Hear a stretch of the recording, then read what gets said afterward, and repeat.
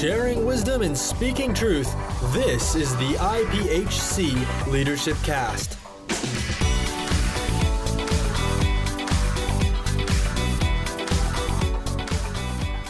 Hello and welcome to this episode of the IPHC Leadership Cast. My name is Garrett Magby, and today I'm sitting here with Joel Dibetsoe from South Africa, the National Overseer of the IPHC there. Joel, how are you doing? I'm doing well. Thank you for having me here, Gary. Thank you so much for being here with us. It's a privilege to be able to have this time to talk with you. I'd like to ask at first if you could just give our listeners a little bit of your background and how the Lord called you into ministry, and then kind of take us briefly through to where you are now as the National Overseer. Well, thank you. As you have already said, my name is Joel Dibetsoe. I'm a husband of one wife. I've been blessed with 3 girls. How I came into the ministry, well, I'm the 3rd generation of the Pentecostal Holiness Church. My grandfather was one of the converts of the first missionary in 1915. 1915? Yes, in South Africa, and he was part of the board or the committee of Kenneth Spooner. Yeah. And then since then, it's history. That's awesome. So I've known no other church but this church. I mean, after grandfather, my father, and then us. So we've been raised in that Christian and pastor family. That's amazing. So I have a joy of meeting most of the missionaries that came to South Africa then. Just as soon as my eyes were open enough to recognize some of them. So that has been my journey. So I have been very active in the church at a very early age. As a youth leader, Sunday school teacher. I mean, we call it Sunday school then, but it was children's church now. That's what we call it, yeah. So that's been all my life, and then until I became a youth leader. I really got to have the personal, what I could say is a personal experience with the Lord Jesus Christ in 1984. Okay, 1984? Yes, but I know that God has used me from as early as age of 12. 12? Yes, I have served the church and I've done great things. You know, my grandmother was short-sighted a little bit. You couldn't see.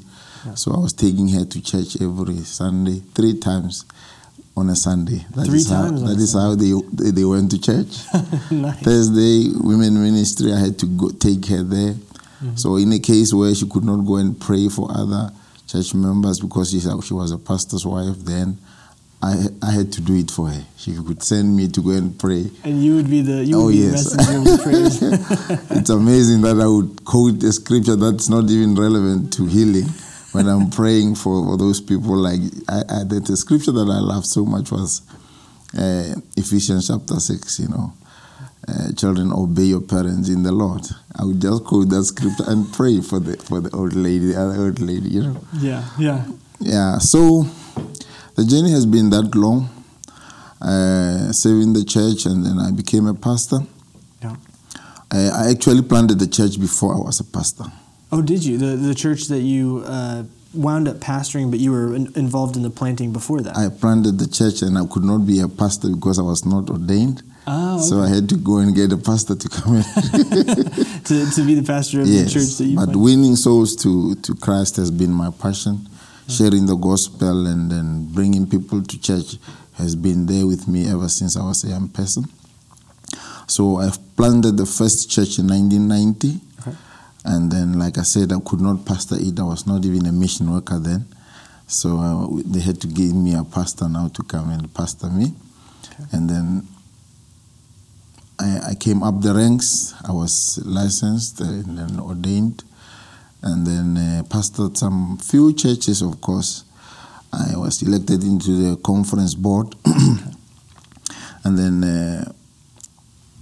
I became elected also in the national leadership. I was a CM director for 2 terms. Mm-hmm. And then I became an administrator, what we call stewardship now. And then I became the assistant to the national bishop for 2 terms, and then I became the national bishop, the overseer, as I call it now. The overseer. So that is where the crux of the matter and the climax of my ministry is to go and pastor the church, the first church that was planted in South Africa, in Phuke. Okay. And when I went to pastor that church, really the Lord spoke to me that you must understand what you are getting into here. The altar is built here. Yes, yes. And this is the experience that you were referring to earlier when you said you had a personal experience with the Lord. Is this the same one? No, not is that time. I was already saved then. Gotcha. Yeah. Gotcha. Okay, so that is the church that I'm pastoring now. Okay. The church that was started by that first missionary, Kenneth Spooner. Wow. So it was not an easy task. Yeah. But it was great, and I felt honored and humbled of the Lord to lead that church. So far, I'm the national overseer. This is my first term in office. Okay. And we hope the Lord will do some great things. Absolutely. Yep. Now, I think recently you were involved. We did a week of prayer, global prayer. Yes. And it was you and members of your church that were Yes. praying on behalf of Africa. Exactly. I don't know if you know this, I was behind the camera. I was helping operate everything. Okay. And so, but Lou Shirey and Dr. Beecham and others were there. So I've seen a little bit of your church through the camera when you did that. Yeah, but we did the Facebook Live, and you all were leading in prayer. And it was an amazing time of prayer, right through that connection on Facebook, and wonderful because the rest of the IPHC was able to tune in and pray with you all. And, that was wonderful. It was it was a wonderful time, and we were so happy that worked out, and our connection lasted most of the time where we could get everything to go through smoothly. Exactly. But that was taking place at the church that you're pastoring at currently. Is that correct? No, this year it was at our head office in Krugersdorp. Oh, okay. Actually, I had a team of. It was a meeting with the Council of Bishops. Okay. So that they just came at the right time. So I had them to help me. So that was the whole assembly at that point of the Council of Bishops. That's awesome. Last year it was in a local church, and that's why I was with my wife then. Gotcha. Yeah, okay. But this year it was during the meeting of the Council of Bishops. It was very wonderful. It exposed them. It exposed us also to be part of the global prayer. Yes. And we cannot thank Dr. Lou much for that opportunity to serve in that line. Oh, he was ecstatic. We were all so excited, and the fact that we had the opportunity to pray with so many different leaders from all over the world.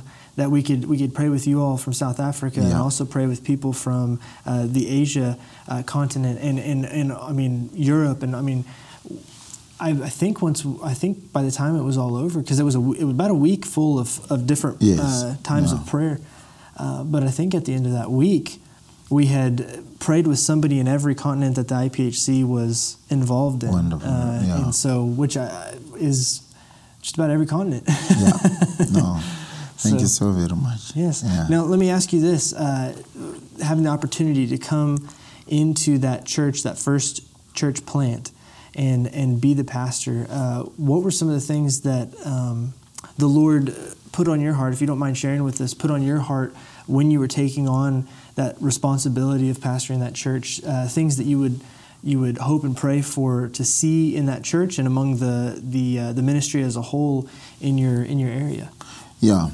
And one of the greatest questions that I asked myself was, did that missionary know that that church will be there 100 years? Because we celebrated the 100 years of the Pentecostal Holiness Church in South Africa there. Oh, really? Yes. It was such a life-changing experience, spiritually for that matter, because God was starting to show me great things that should emanate from that church. Actually, I was starting to see how the gospel went into Africa from that place. I was sharing with Bishop Tal and Mrs. Cheryl Turner. They were young kids when that church was still there. They were playing in the grounds there with soil. Yes. And now look where they are now. missionaries in their own right and occupying such high positions. Some of us who were raised in that place here, mine now as a national overseer. Now the Lord, by His grace, has appointed me as a chairman of the All Africa Fellowship, you know. Yeah. And God was really saying to us, this is a fountain. This is where everything has started. And we must unplug all the dirt, remove all the dirt in that, what you call, open the well again so that the water can start springing out again. So when you get to our church, you will find that as a slogan, you know, reopening the wells from Genesis, as Isaac was reopening the wells of his father. So the Lord was really speaking to us to say, this place used to give water to the whole world in terms of the gospel. The dark continent of Africa, most of the people received the gospel from there. So that well need to be reopened again. Rehoboth, reopening the well, and God gave us peace so that the gospel can go into. So my passion is to help as much as we can, especially into Africa, to proceed and take it further than where our parents and our forerunners had gone. So that, to me, that is why we are having the All Africa Fellowship now. We want to try and put the resources from Africa to help the churches. We also trying to be a very, very missional church. So our structure includes world missions. We have a world mission department, and we have planted churches in 4, maybe 3 different countries. Namibia, Madagascar, Swaziland. We were trying to get into Namibia actually, and Lesotho. We've just done some fact findings from those areas. So we cannot only we believe that South Africa, it's a springboard for the gospel in Africa. So we're taking that very seriously. Even as a national overseer now, I'm looking at taking resources from the national office, so we take them into Africa. That's wonderful. If by God's grace, by the end of my term, at least we have one church in every country in Africa, that would be an achievement for me. That absolutely would. That'd be amazing. Amen. That's wonderful. I love it. Now let me ask you this: while you're in this process of trying to take the gospel into all these different areas and make sure that at least if you could, one church in every area would be amazing. Yeah. What are some of the challenges that you face, or some of the things that you've noticed are some of the biggest hurdles to get over or jump over while you're trying to administer the gospel in some of these areas? Are there things that tend to be more difficult than others that you're constantly praying through and having the Lord guide you on how to get through, or what do you face in those areas? Quite a few obstacles, of course. Africa is Africa. It's a dynamic continent on its own. Yes. Many traditions there, many cultures, many languages, many groups. I mean, South Africa alone, we have about 11 languages. That tells you 11 groupings of people. Yeah. So even if we can operate as South Africa, we still have cultural barriers that we have to cross. Yes. So that is a challenge. Now imagine when you go into the whole of Africa. There's a Anglophone zone, I mean, where people speak English. There's area where there's French. There's area where there's Portuguese. And I'm talking as like official languages. But even more than that, the national languages are there. Yeah. We find that there are many languages and dialects in one area. Number 2 is resources. Our people are not that much resourced. Infrastructure is another problem, and finances. Okay.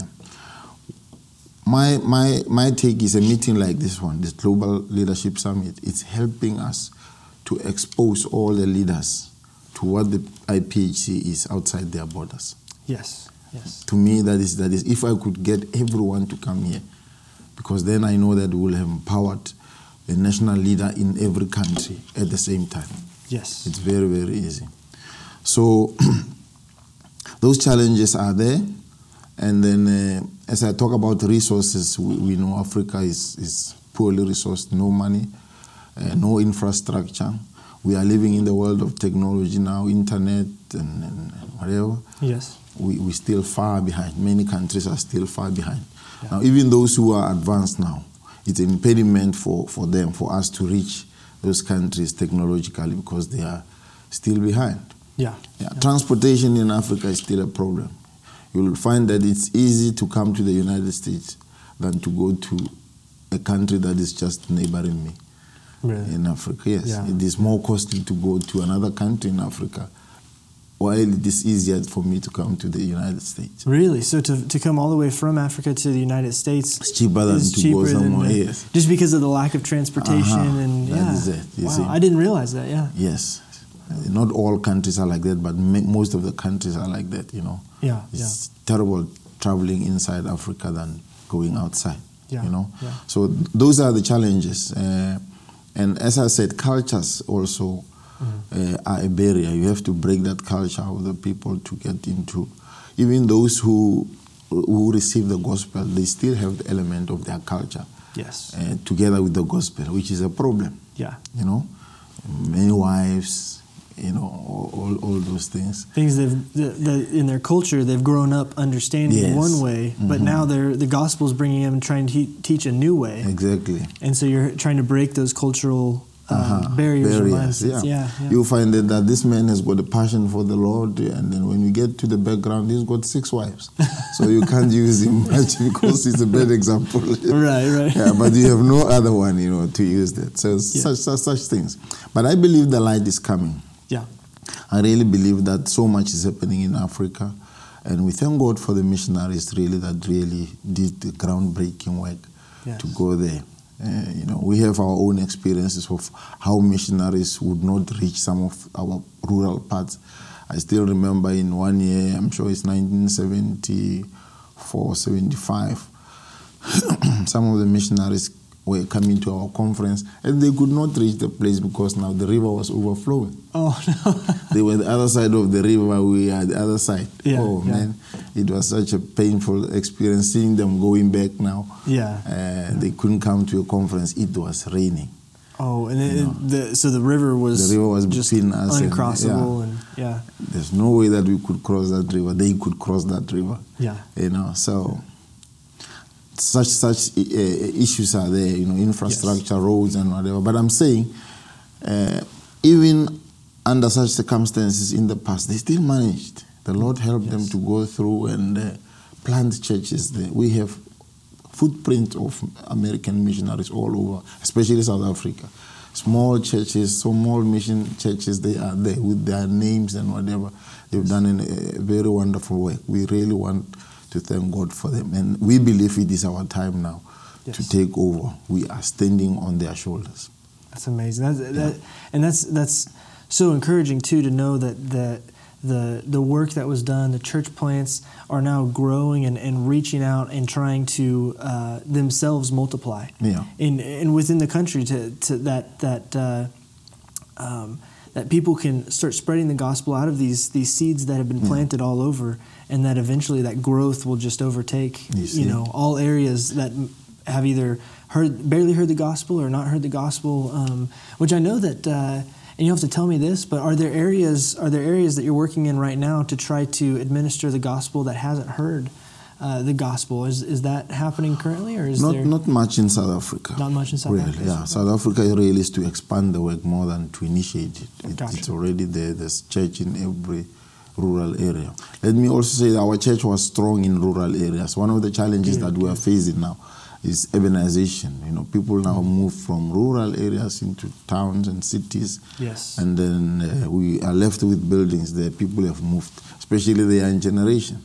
So we have the challenge to plant city churches and to reach those people who have migrated into the cities and what you call. So with regard to South Africa, that is why we're already spilling out into our responsibility is to grow the numbers. But everybody's reached. South Africa is a little bit reached with the gospel, more reached and more developed, if I could say, like more than 30, 40 years ago. Every area, even if it can be a dead road, it is accessible. It's accessible, which is good, because then when you're working in those areas, it's not like you're having to start from the very beginning. You can bring it in and then administer, disciple these areas and help them grow. That's wonderful. That's wonderful. So let me ask you this. Do you have any final thoughts that you want to leave with our listeners about things that the Lord has put on your heart, or things you'd like to ask for prayer for from everybody listening? Just that, things that are being placed on your heart personally, and also for the ministry going on in South Africa. Yeah, prayers, really, we ask prayers for Africa. We believe at the heart of God that He had Africa in His mind. Yes. And we believe in the saying that this is Africa's time. I know politically, Africa is saying to United Nations, it's time that you focus in us and help us. But we as a church believe that we have received long enough. We need to take the opportunity now and take the gospel to other parts of it. We need, as Africans, we need to urgently take up the baton and run with it. We believe it is our time. We want to plow back into the kingdom what has been given to us in 100 years of ministry. So we are excited about that, and then we solicit prayers for that. Okay. All that we need is for us to be focused, and we believe God will bring the resources. Wonderful. Amen. That is amazing. Amen. Amen. That's wonderful. And we'll be in prayer for all of South Africa and the work that you all are doing there, because it's phenomenal, and it's a huge step in the process of spreading the gospel to the ends of the earth, as the gospel says. So thank you so much for being with us on the program today. We really, really appreciate you just coming and sharing your heart with us on the Leadership Cast. Thank you, Gary. Thank you for having me. Thank you very much. Bless you.